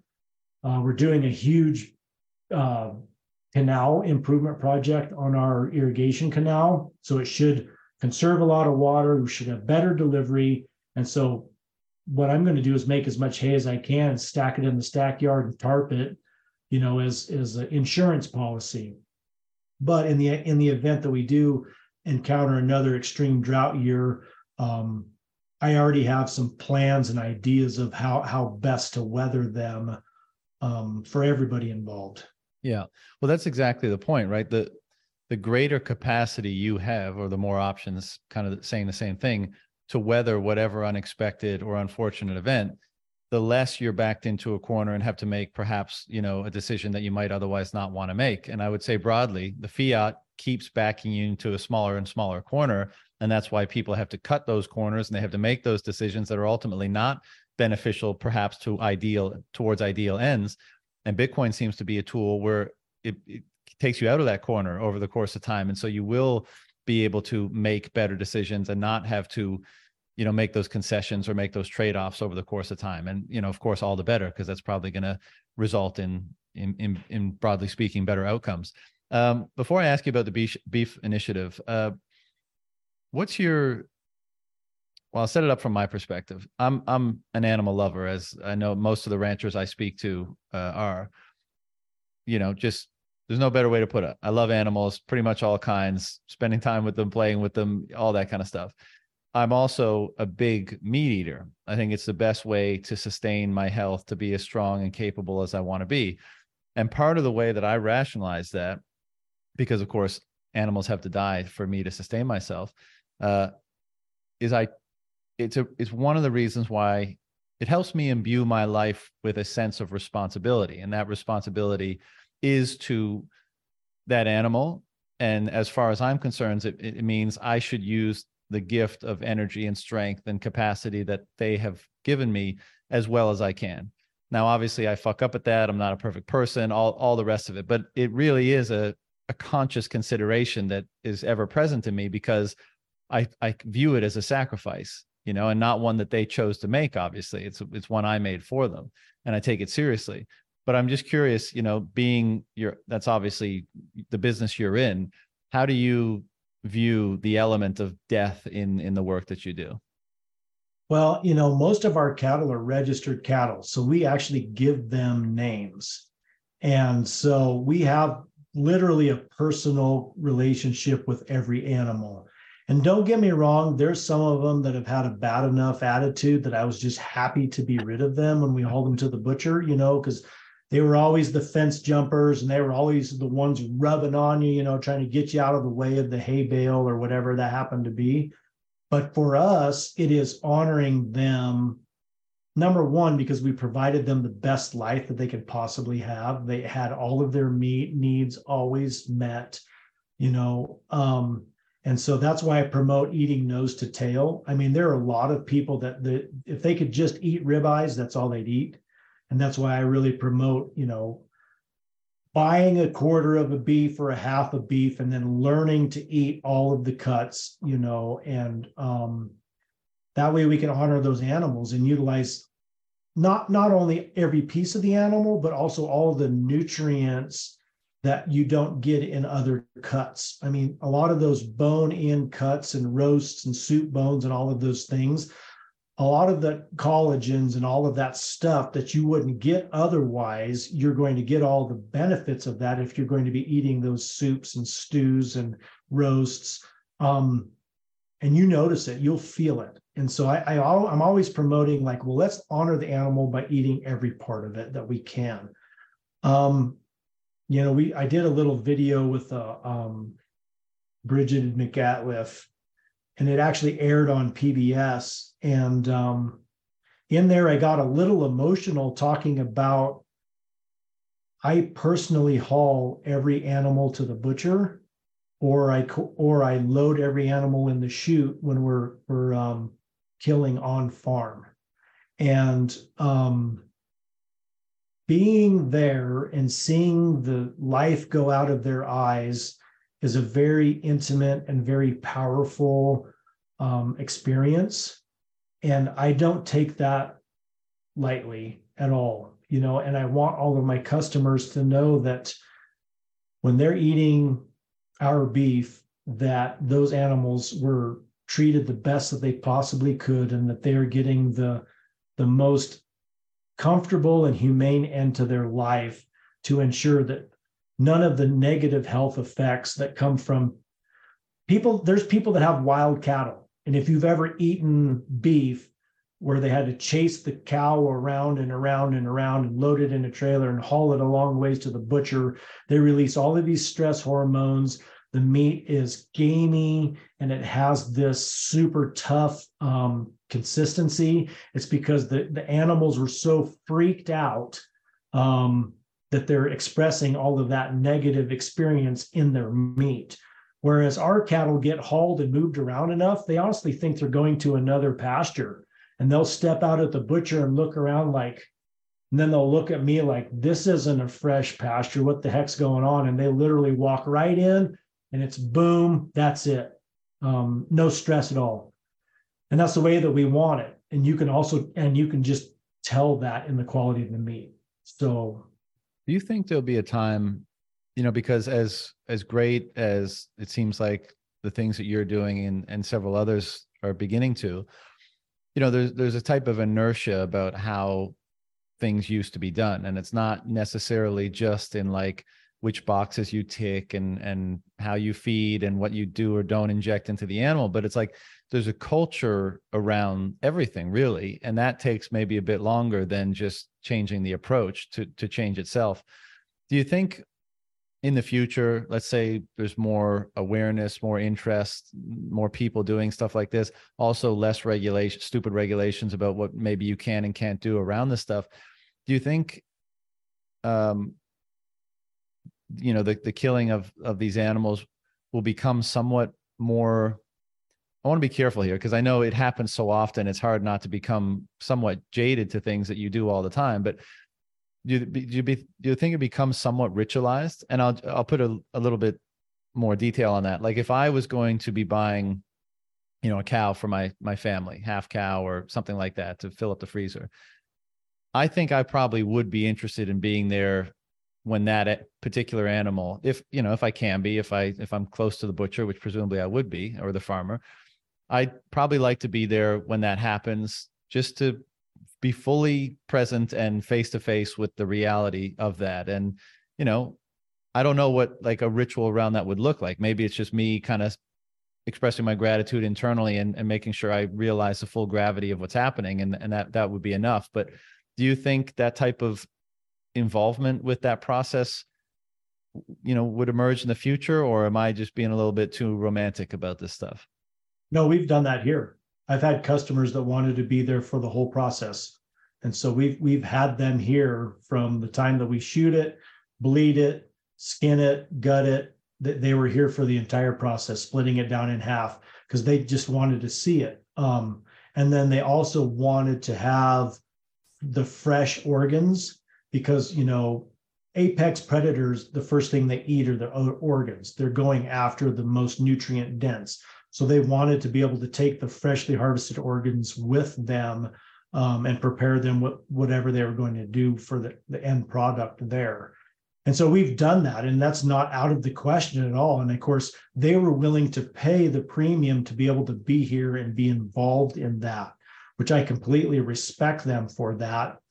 But some of them, it becomes very emotional for them. They, having been so far removed from the farm and just from death, unlike myself and my parents, and my kids, living on a farm, being raised on a farm, seeing death, butchering yourself, and we're avid hunters. And so from the time I was old enough to hold a rifle, we've been hunting big game and dressing them ourselves. And so we understand the importance of that.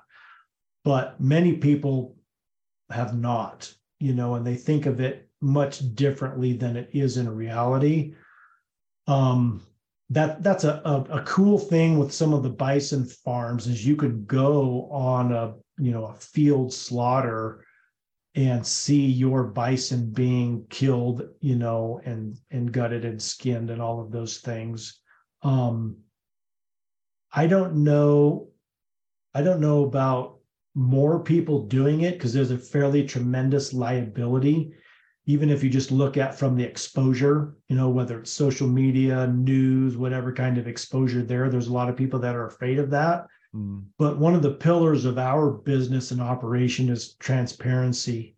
You can come and see the good, the bad, and the ugly. You can see the bull calf that I'm treating, that's sick, doesn't look quite right. Everything from the calf that was born on a cold night and has part of its ear, had froze, the tip of it, is missing.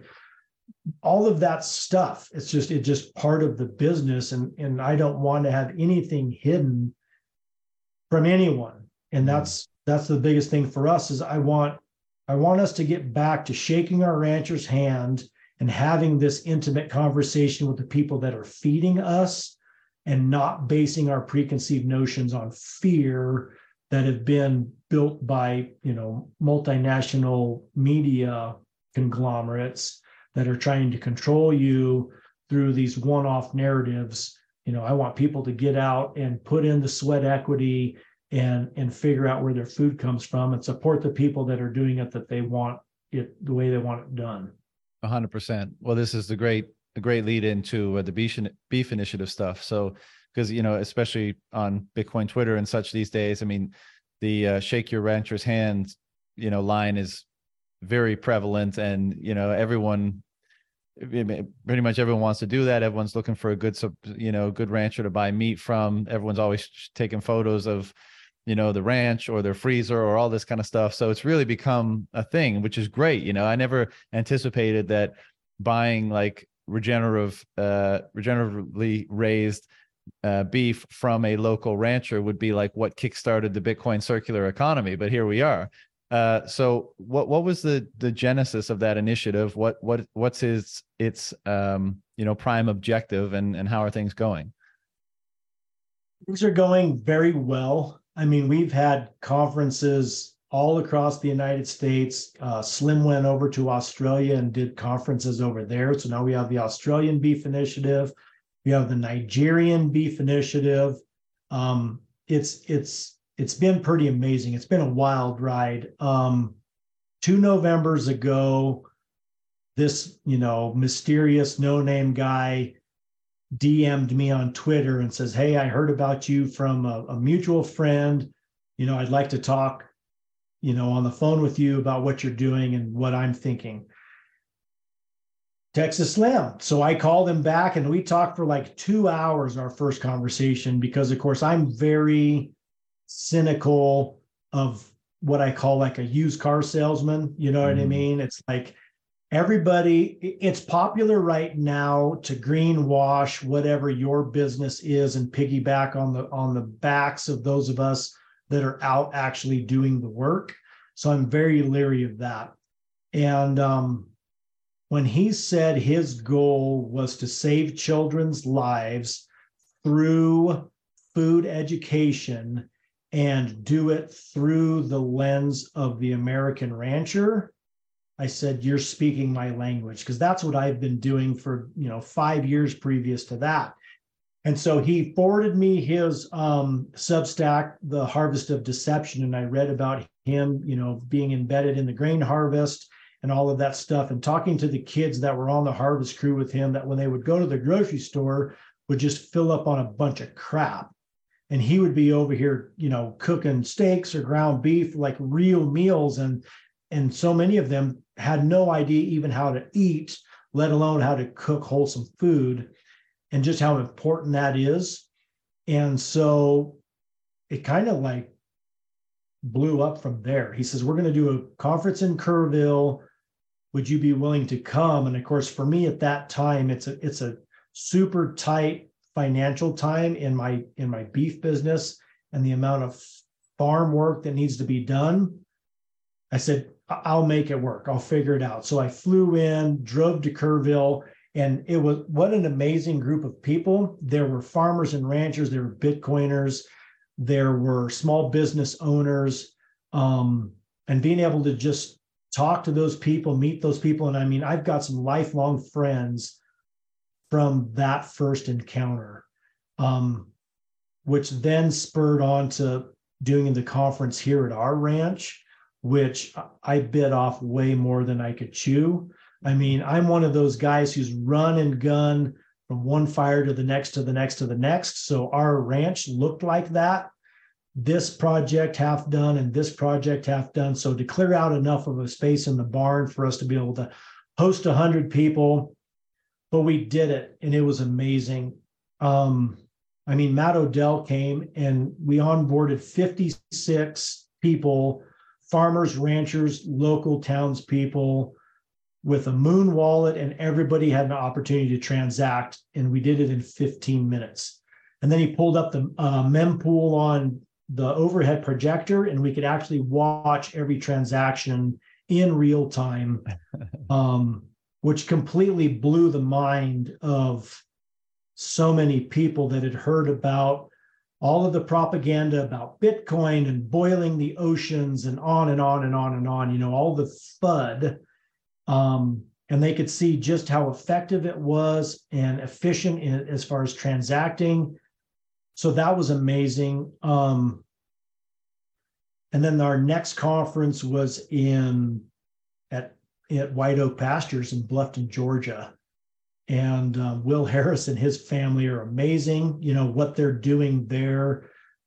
And like I was talking earlier about, you know, biodiversity and these microclimates where different kinds of operations work. There, it rains all the damn time. It's always green. I mean, they can graze literally 11 months out of the year on forage that just grows from the rainfall. But they also have a different type of cattle and also a much poorer quality forage. So they have to eat a lot more of it. And what of their meat that I saw, it was a lot leaner than our leanest cuts. But they have a market for it. But that was fantastic. They were so welcoming and talked to some great people there. And then the final conference for last year was at Bitcoin Park in Nashville. So we were able to speak at the U.S. Cattlemen's National Convention on a panel, and then we did the Beef Initiative Conference there at Bitcoin Park. What a fantastic facility that they have there, Rob and Matt and Josh at Bitcoin Park. And then the college kids that come in from the local colleges and work in that space is phenomenal. I mean, because they're the up and comers, they're the kids that are going to be voting, you know, in our next elections. And those are the kids that we need to educate on the realities of what it is that we're dealing with, not necessarily what the liberal education establishment is pitching. And so it's been fantastic as far as the conference circuit. We have over 150 producers that are on the Beef Initiative website. Wow. So you can search by state and find your local or your most local to you rancher. And we don't discriminate. There are a lot of producers on there that clearly are not Webster's definition regenerative. But we don't care. We want all of our farmers and ranchers to be able to keep as much of their income at their farm gate and not continue to make the multinational feedlots and packers more and more money. And so it's open to everybody that wants to list their, you know, shtick and their ranch and everything on there. And I love promoting them. I love talking about the people that, number one, were willing to list their ranch or farm on the website. You know, Slim calls himself the hippie cowboy, hippie punk cowboy or something like that. You know, he's got this long white hair out from under his black cowboy hat, you know, and his big rim glasses, and talks a mile a minute. But he's just preaching a lot of truth, you know, and exposing a lot of the myths about big food, big ag, big pharma. You know, we were talking earlier about this fiat system. And what happened is when we gave the big multinational companies lobbying rights, they therefore write the laws to benefit them. And that's across the board. It's from the financial sphere pharmaceutical sphere. I mean, when U.S. Sugar and Cargill help write the food pyramid, more grains, more sugar. Sugar is okay. Meat is bad. Fats, animal fats are bad.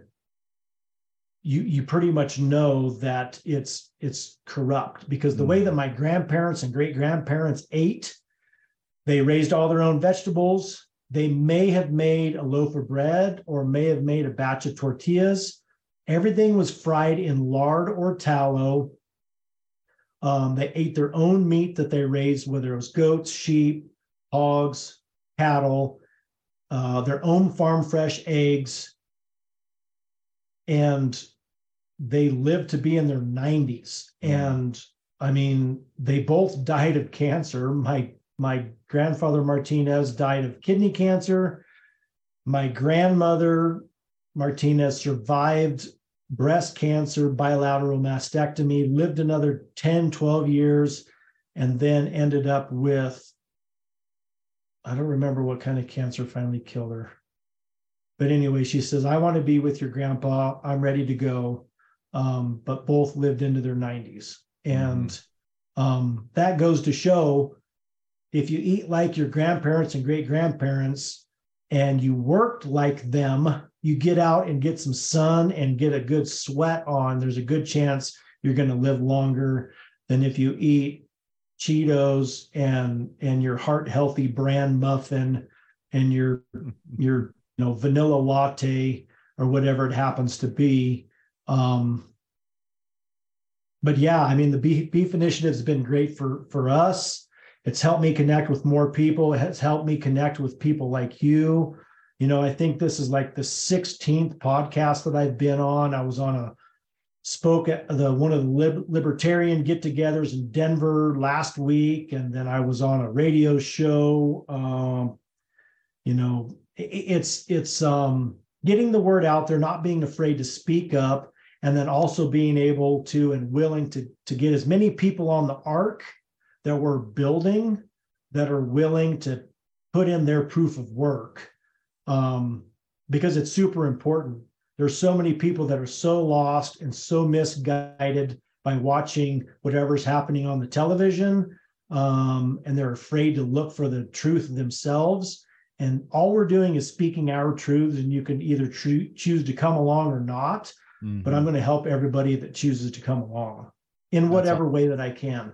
Yeah, that's incredible, man. And it's we have, one of the things we've lost amongst many is a reverence, appreciation, and greater relationship of transfer of knowledge and wisdom from our elders, basically in the modern era. And I totally agree with your point. And there's so many other things. Of course, what they ate, right? Because they were, even if it wasn't quote unquote healthy, like we'd say today, maybe there was more bread in there, maybe there was more sugar, whatever. But it was those things, from better versions of those things, less like super refined, whether they be oils or corn syrup or whatever. Like, they were eating more real food. They were likely enjoying it in a less stressful manner, likely with bigger families around, more social, as you said, after like a day of work, whether it be, hard physical work or more like morally or ethically or values principally aligned sort of work. And, my point is just that, one, health isn't that hard to achieve. And as you said, they lived into their 90s, so they probably weren't stressed out about their Medicare or Medicaid, whatever, like your farmer friend was. And, ironically, your farmer friend, in creating food in that manner, kind of feeds into the necessity for being so obsessive about those things.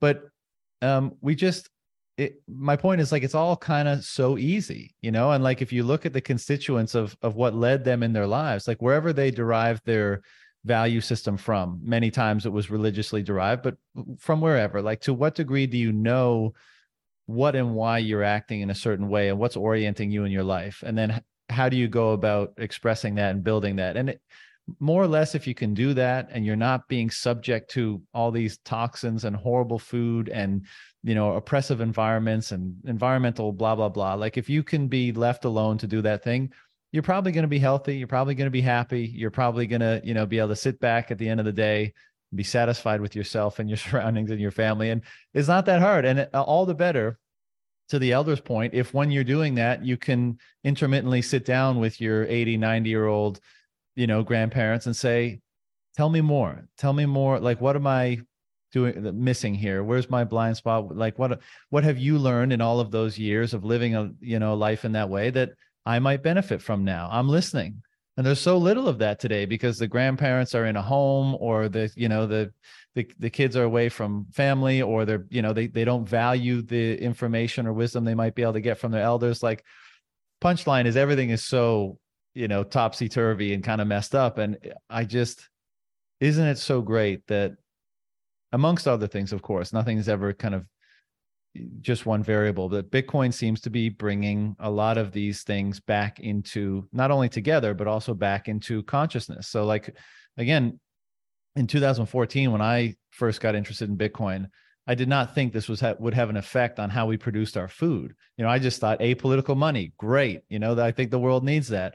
And as this progresses and evolves, we're finding that the things that make Bitcoin valuable, or let's say the principles and values that are somehow imbued in that, are obviously applicable to most other areas of life. And perhaps they're helping to elevate them or make that more clear. And then once we can marry those things, and the whole can be greater than even the sum of the parts, and I see what you're doing in the Beef Initiative as like a great example of that, about how we get back to that point of integration with our natural world and our health and our neighbors and our community, and our own relationship to ourselves in terms of how we deploy our own labor and energy and how we feel about doing that. Like, all of that stuff is coming back into what seems to be a more truthful and virtuous integration. And what could be better than that? I mean, that's just a stunning turnaround from where we are today in the world. So I don't got it. My last question for you is, a lot of people I speak to are interested in actually pursuing a career in this, or like, getting out of their office job and going back to the land, as it were, and getting involved in something like this, working with their hands, getting dirty, contributing to the amelioration of the environment, producing good food, all that stuff. I know there's probably a million things you could say to these people, but is there anything that sticks out as something that might guide them on their way, as they, explore embarking on something similar? Absolutely. So the first thing I say is start small. Like, if you have the opportunity to buy a small piece of land, let's say it's just an acre, start small. Start with something that's easy to turn over, whether it's a vegetable garden and marketing vegetables either through a CSA or selling eggs. Start small and scale up from there. If you want to go full gangbusters into cattle ranching, get your finances in order that you can volunteer to work a full year on someone's farm as a complete volunteer, just learning how they do it and how they survive. Because that is invaluable. The education that you'll get in that is invaluable. And that's the thing for me, is I was working, anytime anyone was working cattle, I was there to help them for free. Number one, to research their working facilities. Number two, to research their cattle handling practices, and also just their picking their brain for, like, why is this that way, and why is this way, and why do you do this, and why do you do that? Because that way I could pick out the things that apply to what I was trying to do. We're working on an internship program through the Beef Initiative, where we're going to try and bring people onto the farm to do an intensive training. We're still working through the legalities of our property, because it's all in conservation easement. So we're in a negotiation with the land trust that actually holds the development rights to the property. But we're hoping to roll that out this summer. And so that will be an opportunity for people to come in for an internship. And then we're also looking at maybe doing some intensive paid classes for people who really want to get down everything from the finances, breed selection, breeding seasons, plant identification, forage production, someone that's actually wanting to get all of that knowledge in essentially in a class. So we're working on that as well. Wow.